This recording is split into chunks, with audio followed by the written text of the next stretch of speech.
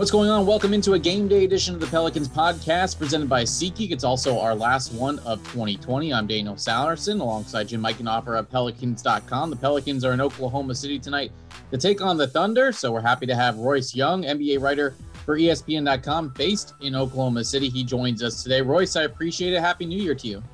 Happy New Year to y'all. Thanks for having me on.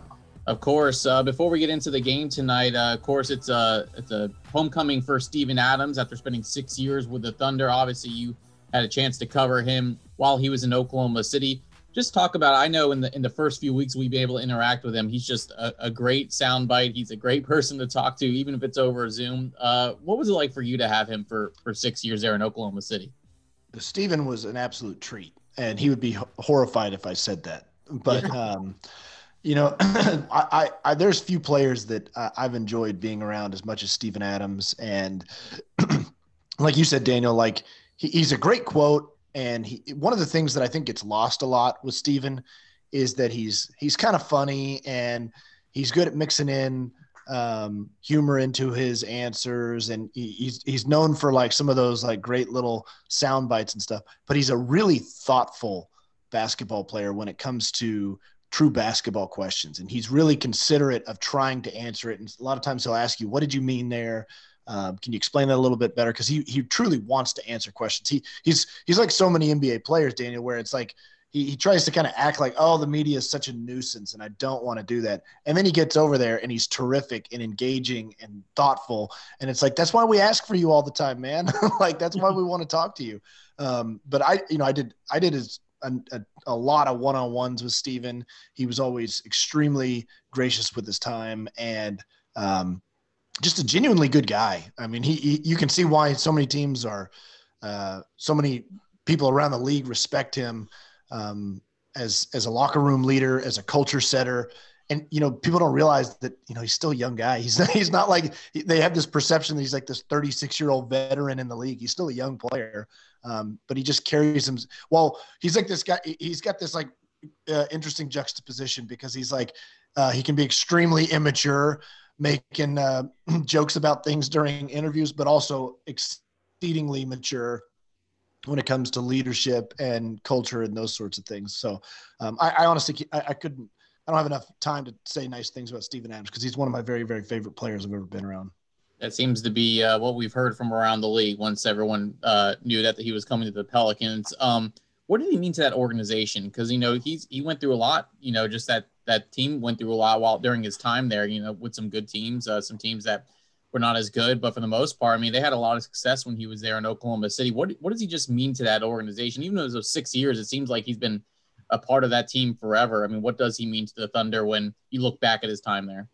Yeah, I mean, you pointed out, you know, 6 years is not, you know, I guess in today's NBA, it does feel like a long time, but it's not like a Nick Collison where it's like he was this guy that was just like a staple of the organization for his entire career. But I think, again, that speaks to kind of the impact of a guy like Steven Adams and what his leadership and what his mentality kind of does for a team is that it felt like so much longer than 6 years. He feels like a lifelong Thunder player because that is kind of the influence that he had over the entire organization. I think the thing that was so impactful that Steven did is he is the most selfless player I've ever been around. And I think a lot of that has to do with his upbringing.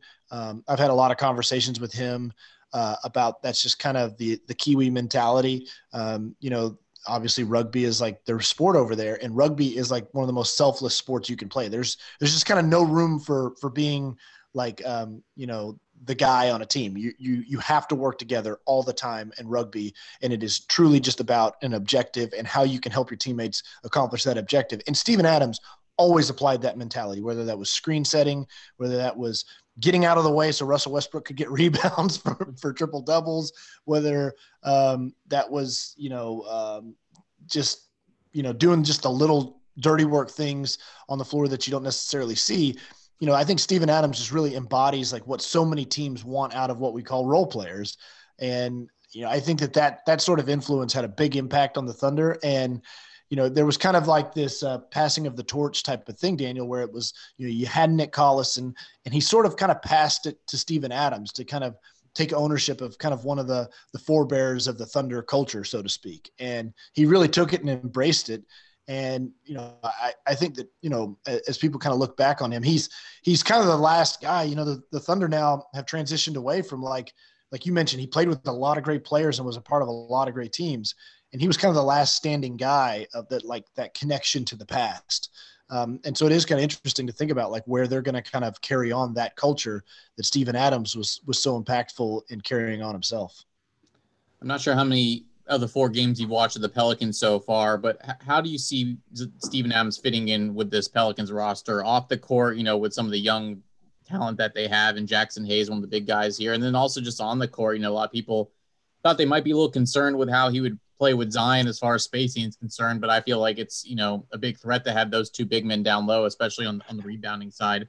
Before I send it over to Jim, how do you see Steven fitting in with the Pelicans? Well, first of all, how can you not watch the Pelicans, man? They're one of the most fun teams to watch in the NBA. I think that you bring up a good point, and I think a lot of people do kind of have this perception that you must have like kind of contrasting big men in the NBA today, right? Like you can't have a 4 that can't shoot and a 5 that can't shoot. You got to have one of the two, got to be able to space it out. And I think that that's a little bit of a misnomer because for one, while Zion is not necessarily quote unquote a shooter, and that's an area of his game I think that he's growing in. He's so unique in the way that he plays that position that, I think that like we consider spacing just to be shooting, but like Zion is somebody that you can't just necessarily sack off of because he's going to beat you off the dribble. He's going to get into the paint and you can move the ball around offensively. Steven is such a strong roller that, those 2 guys together, I don't know that I've noticed it all that much, but I'm sure it is something that the Pelicans are probably working to put in. But, you can run 4-5 pick and roll, which would be really unique. But I think that those 2 guys can do that sort of thing together. But, one of the things that's like a tried and true thing in basketball, while we all are kind of intoxicated with shooting and spacing, all those sorts of things, but like size matters. And like, that doesn't necessarily mean height, but that means just like the physicality of basketball. And, I think the Pelicans are the type of team that when teams walk in, it reminds me a little bit of Thunder teams of old. Is the Thunder were very well known for being extremely physical and kind of beat you with brute force. Serge Ibaka, Kendrick Perkins, Serge Ibaka, Steven Adams. You got roughed up when you went and played those teams. Pelicans have that same sort of identity. And I really do think that those 2 guys together just present such a formidable kind of intimidating front court that, the shooting thing, I think maybe teams start to scheme for that and try to figure that out over time. I just don't know that it matters that much with all the other kind of pieces that they have around. Royce, you mentioned the Pelicans being, a very interesting, intriguing team to watch. They're a team that's going to be on national TV a ton in this first half of the schedule. Wanted to talk about the Thunder right now. Obviously, they're a team that's not going to be on national TV a lot, and I think people are pretty unfamiliar with the squad that they have right now. I watched their game against Charlotte on Saturday. I didn't get to see the other 2 games, but to me, it's been pretty impressive, and I think surprising to some people in terms of how competitive they've been. They could have been they were basically a basket away from starting the season 2-0. They lost by a point against Utah. And then they played Orlando pretty tough the other night as well. Why do you think that they've been able to be, competitive to the extent that they have so far? And what's your feeling as far as how much they can sustain this in terms of, either winning games or, being right there with a chance to beat some pretty good teams so far? Yeah, it's a good question, Jim. And I think a lot of people have kind of looked at them and said, wait a second. I thought they were tanking, because they traded away, so many core pieces of their team. I think the fact of the matter is that their starting 5 is very capable. And, you look at a guy like Shai Gilgeous-Alexander, who has kind of been elevated into the go-to role, and it's something he's really embraced. And he's a really good scorer. And I don't know that he got quite enough credit for the success of the Thunder last season. He is a young player. This is his 3rd season. Chris Paul, deservedly so, got a lot of the adulation for how well the Thunder played. But, SGA was their leading scorer. And so I think that you start with him. Al Horford, who did not have a good year in Philadelphia last year, but he was out of position, didn't really fit well with Joel Embiid. There's kind of a feeling that much in the same way that Chris Paul had a little bit of a renaissance in Oklahoma City, Al Horford might be able to do somewhat of a similar thing, kind of getting back to the basics and playing a game he's more accustomed to playing. Then you have George Hill, who's just a solid quality veteran. You have Lou Dort, who kind of seemed to burst onto the scene in the playoffs last year, but had been a very solid starter for basically half a season for the Thunder as a 3-and-D wing. And then Darius Bazley, another young player, but showed some promising signs. So you've kind of put that starting five together, and that's a capable quality group. The Thunder's big question was all the young players they have on their bench, and that has kind of been their struggle. But, I think that they're just they play hard. They have some talent on the roster. I think that this is going to be kind of the formula for the Thunder throughout the year. I think they're going to be one of those kind of frisky young teams that on any given night, if you don't show up and maybe they shoot the ball a little better than they normally would, they're going to beat some teams. I think they're the type of team that's going to, they're going to shock a team like the Milwaukee Bucks and sneak up and beat them. But they're also going to be the type of team that's going to struggle at different points. They're going to be competitive throughout most of the year, but I don't know that they just have like that cutting edge to win a lot of games. So, I would put the Thunder somewhere in the mid-20s range in terms of wins, maybe even lower than that. But I don't think that they're going to be the type of team you're seeing just get overwhelmed night in and night out. You mentioned a couple of the younger guys that I think Lou Dort is off to a very good start. Isaiah Roby had a game where I think it was the first game he played of the season, and he did extremely well against Orlando. How are some of the other guys maybe that are rookies right now? How are they progressing? How are they looking so far in the first week of the season?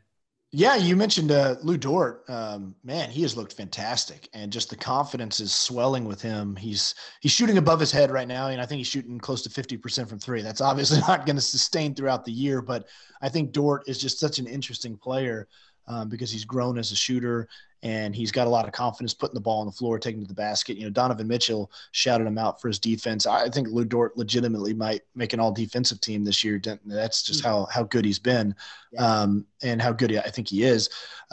Darius Bazley's had some moments. He's a second-year player. He's had some moments, and he's shown some more confident. Their first-round draft pick, Alexei Pokusevski, I think he's 1 of 16 shooting so far in his NBA career. He made his first bucket the other night. It was like a tip-in. But one thing about Poku is he is not shy on confidence. He's letting it fly. He's a very unique player. He was the youngest player in the draft. He just turned 19 like 2 or 3 days ago, I think. He's like 7 feet tall, extremely thin, very, very unique player, but extremely raw. And again, this kind of speaks to, I think, how the Thunder are kind of approaching this, Jim, is they're, embracing some of these young players and trying to let them play it out. And so it's been a little bit of a struggle offensively for Poku so far, but I think that he's, they're going to just kind of let him work through some of those growing pains. And then they have another rookie, Théo Maledon, who's from France. He was a second-round pick, just a solid, capable backup point guard right now. And he's actually been pretty solid in that role so far this year. So the Thunder are playing a lot of young guys. They want their young guys to play because that's kind of what their approach is right now, is they're very developmentally focused. You mentioned that the organization is embracing the idea of developing some of the younger players, and obviously they've also gone with the strategy of, loading up on future first-round picks and that kind of thing. I was kind of curious. I know it's probably more difficult than any other year to kind of get a read on how fans feel about the team's direction, just based on the fact that we're not seeing anyone in person. But I was wondering, what's the vibe that you get from the fans in general in terms of the direction that they're going? And they've been so successful almost from day one. I think they had 1 year when they first got to Oklahoma City where they struggled, but they've been so good since then. Do you feel like the fans are just kind of on board with this idea? What do you, as far as, the plan that they have in place, what's your impression of just how people feel about what they're doing right now? Yeah, it's a great question because, you mentioned it. They've only had one bad year in Oklahoma City. That was the first season. They started 3-29 kind of famously. But that was a group that came in that was young. Everybody understood that was developing. And plus people in OKC just didn't care. It was like, woohoo, professional basketball. I'm not going to the arena to watch these young players anywhere. I'm going to see Kobe Bryant. I'm going to see Dwight Howard. I'm going to see Chris Paul. I want to see who they're playing against. So, it was more of just like the infatuation period really kind of carried the day. And then the next season they won 50 games and they're in the playoffs, and it was like, off to the races there for the Thunder. And then it was, a decade plus of success of 50 win type teams going to the finals, being in the playoffs every year, MVP candidates, future Hall of Famers. So this is a very, very different experience for Thunder fans. But I think for the most part, the majority of the fan base understands what the future has to kind of look like for them. I think New Orleans fans can probably sympathize to somewhat of a degree that, this is kind of the building blocks of building a good team when you're in one of these types of markets. And, again, the Pelicans, look, lottery ping pong balls can change the trajectory of your franchise so quickly. And, the Thunder, there's not necessarily a Zion Williamson just sitting there waiting. Again, he's a transformational player. But all you can do is hope that you can get one of those guys. And so, I think Thunder fans understand that if they want to see the next great Thunder team that sustains over a decade again, that they're going to kind of have to go through this, because fans in Oklahoma City were so spoiled that, Seattle honestly went through a lot of the pain and suffering before the team relocated to Oklahoma City, where they got, they drafted Kevin Durant. They actually drafted Russell Westbrook when they were still in Seattle. So like that was how they got those great players. And then they just kind of like, put a bow on them and like gift wrapped them for OKC to watch this great team develop. So, I think that fans are kind of recognizing that you got to kind of go through these ebbs and flows. This is the rhythms of an NBA franchise. There are some fans that I think this is a college football state, and people root for the Oklahoma Sooners. And that's been a program that is great year in and year out. And I think that a lot of people expect success and expect winning every single year. And so I think there's a portion of the fan base that doesn't quite get it. But for the most part, I think people are on board. Royce, before I let you go, just from a broad perspective of the league, we've been seeing it, including last night again, a lot of blowouts in the first week of the season. Yesterday was Charlotte over Dallas, and you can even say the Clippers against the Blazers that I watched late last night. But can you attribute these blowouts to anything in particular? Is it just a product of not a lot of training camp, not a lot of practice time, teams just trying to get their legs underneath them, or is there anything else to it? What have you been seeing in the last week or so from a lot of these games? Yeah, I don't know if I could put my finger on it necessarily. I do think, limited training camp might have something to do with it. Just, teams are trying to kind of figure themselves out, and, you can be behind the eight ball in a certain area. But, Damian Lillard said something the other day, and I found it pretty interesting of, when you take away fans from a building and you have a team, whether it's on the road or even at home, and you get down 10, 12 points, we all know, you guys watch the NBA for a long time too. Everybody talks about it. It's a game of runs. And a lot of times you get down 16 in the NBA, and it's like, there's a 12-2 run coming at some point, and it's going to be a game again. That doesn't feel like that's as likely right now. And I do think that has something to do with fans. And I think we might have underestimated how impactful fans can be in an arena, because like Lillard said, that, players right now are kind of being relied upon to create their own energy. I've seen it with, I've been going to the games in OKC, empty building, and, you can see some of the opposing benches really trying to kind of motivate the guys on the floor, because like, that's where you got to get your energy from. So I think we're seeing some teams get down 12-14 and they just kind of go listless, like there's no motivation. And that can mean, in the NBA, we see sometimes you can use home fans as your motivation. A lot of times you see as a road team, you see, you use the opposing team's fans as your motivation. You kind of put the chip on your shoulder. So I think that there's just kind of maybe a little bit of a lack of energy when the games get spaced out on the scoreboard. Players just aren't finding that kind of like second gear to go on that 14-0 run that gets you back in the game. And I don't know if that's true. I mean, there's no way to tangibly prove that. It's a total anecdotal thing, but I think that there may be something to it. Yeah, I think that's a really interesting point. I really didn't think about it like that. When you expect you get on the run, you get the crowd going, and then you come out of that timeout with some energy, and you really don't have that. And you're kind of just seeing teams just kind of go through the motions the rest of the game. Once they're down, they feel like they're just never able to come back from it. So it's definitely something worth considering. I'm sure we'll see some more down the stretch, or see what happens with these teams as they start to get some more games under them as well. Well, that's Royce Young, who covers the NBA for ESPN and ESPN.com. You can follow him on Twitter at Royce Young. Does a great job with a lot of these articles and, of course, covering the Thunder for all these years. Royce, I really appreciate the time getting to hear some stories about Steven Adams, getting to learn a little bit more about the Thunder. Enjoy the game tonight and Happy New Year. All right. My pleasure, guys. Thanks for having me. All right. So, Jim, let's go back to what he talked about here at the end of his podcast or end of our podcast with fans and blowouts and things like that. That was a really interesting perspective from him and Damian Lillard about maybe why the teams are not getting back into games because the spark of the fans is really not there. Why do you think? I mean, entering the Pelicans game against the Suns or after that, there was 435 plus blowouts in the first week of the season, which hasn't happened before in the NBA. Is there something you think that might be a part of that? I think that there definitely could be something to the no fans thing, especially considering this is the first time that we've ever seen this before in terms of there's so many empty arenas and some of these absurd lopsided scores. But one of the other theories that I have, and I don't think I'm the first person who said this by any means, this can't explain it fully in terms of why we're seeing like 50-point halftime margins and that kind of thing. But I do think that as the three-point shot becomes more prevalent across the NBA, you're going to start to see more fluctuations from game to game. I mean, the Pelicans are a great example in their first 4 games of the season. They had a 19 for 42 game against Toronto, and then they had a 5 for 24 game against Phoenix. And you're talking about, I haven't looked this up in detailed specifics, but in general, you're talking about the same group of guys taking the same amount of threes, relatively speaking, and you have completely different results. So I think that if you went back, 20 years where teams were only taking, in some cases, maybe 10, 15 3-pointers, however many you make in that small sample doesn't really change the results of your game or your offense that much. But the way it is now where, you have teams who take more than half of their shots are from 3-point range in certain games. Houston's had seasons where more than half of their shots have been 3-pointers.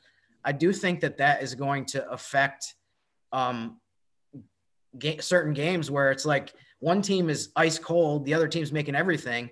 And almost no matter what you do in the other 15 major categories of the game, defense, rebounding, et cetera, just that one factor alone is going to have a huge swing on what happens on the scoreboard. So that's my theory. It's definitely not a full explanation, but I do think that as time goes on and we see teams take more threes, it's impossible to control from game to game how many of them you make. And because of that, I think the results of games are going to vary a lot.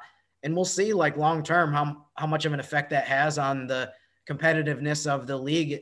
It might make it so that, there's more parity, because as teams shoot more threes, some of the teams that have less talent are going to have nights where they get hot and they can knock off anyone.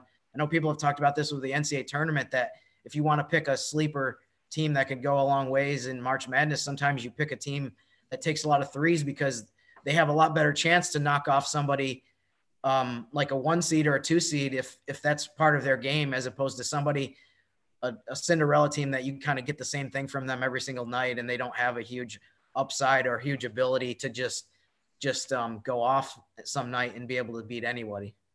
Yeah, no, it's a good point. The Pelicans are 8 for 48 in their last 2 games from 3, and surprisingly, they're 1-1. And so they had one really bad loss, and they squeaked by a win at home against the San Antonio Spurs. So you hope that not have to rely on, your defense as much as they have been in the first 4 games. But, it kind of happened, and Brandon Ingram said it in the game the other night, is, everyone talked about why the offense struggled against Phoenix. He said it was the other way around. The reason why they struggled so much on offense because they couldn't get anything going defensively. And right now, as they're trying to figure out their half-court offense, their offense is relying on them taking the ball out of the rim instead of out of the net. And so if they can get some stops tonight, I think they'll get into a rhythm where maybe some of those threes get back and they can make those, and instead of worrying about having to run a half-court offense where they're still trying to learn it. So I definitely think there's a lot of different factors into the blowouts. But, yeah, there's the 3-point shooting is definitely something that you can take from it and make a good point for. So hopefully the Pelicans will not have one of those anytime soon. And hopefully tonight will be a good game as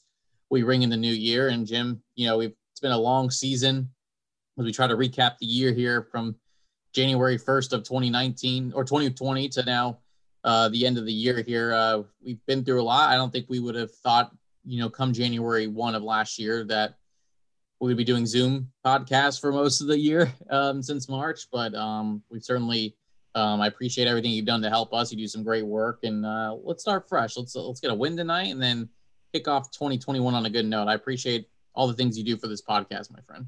Sure, I'm totally with you, and I'm completely on board with the idea, especially today, of just totally looking forward and putting everything that happened in the past year behind us as much as we can. I know it's been a terrible year for a lot of people, and unfortunately pretty tragic for a lot of families and that kind of thing. But I'm just looking forward to 2021. And I mean, from a way less important standpoint, it's been great to have basketball back, and we had quite a long stretch with no basketball, whether it was the 4 months before the restart and then the 4-ish months after the restart. So it's been fun to have the games back and be able to do what we do. It was quite a way too long of a stretch with not that much basketball earlier this year. Yeah, for sure. And it is nice to have basketball back, and we'll have more podcasts for you, of course, in the next calendar year. Probably our next podcast will be on Monday as the Pelicans are in game 2 of their 4-game homestand against the Indiana Pacers. Tonight, though, Pelicans and Thunder from OKC, 7 p.m. Central Time. On the radio side, we'll have Pelicans Weekly for you at 6 o'clock. You might want to tune into that one as Todd Graffinini chats with Pelicans general manager Trajan Langdon. Then pregame shows for the radio and the television side begin at 6:30. Fox Sports New Orleans is where you can watch it with Joel, AD, and Jen Hale. Todd Graffinini, John DeShazer, and Caroline Gonzalez are where you can find them on the radio tonight. And again, Pelicans will then play on Saturday against the Toronto Raptors at 6:30. Big thanks again to Royce Young, and for Jim Eichenoff, I'm Daniel Salerson. Hope everyone has a great New Year's tonight. Thanks for listening to the Pelicans podcast presented by SeatGeek.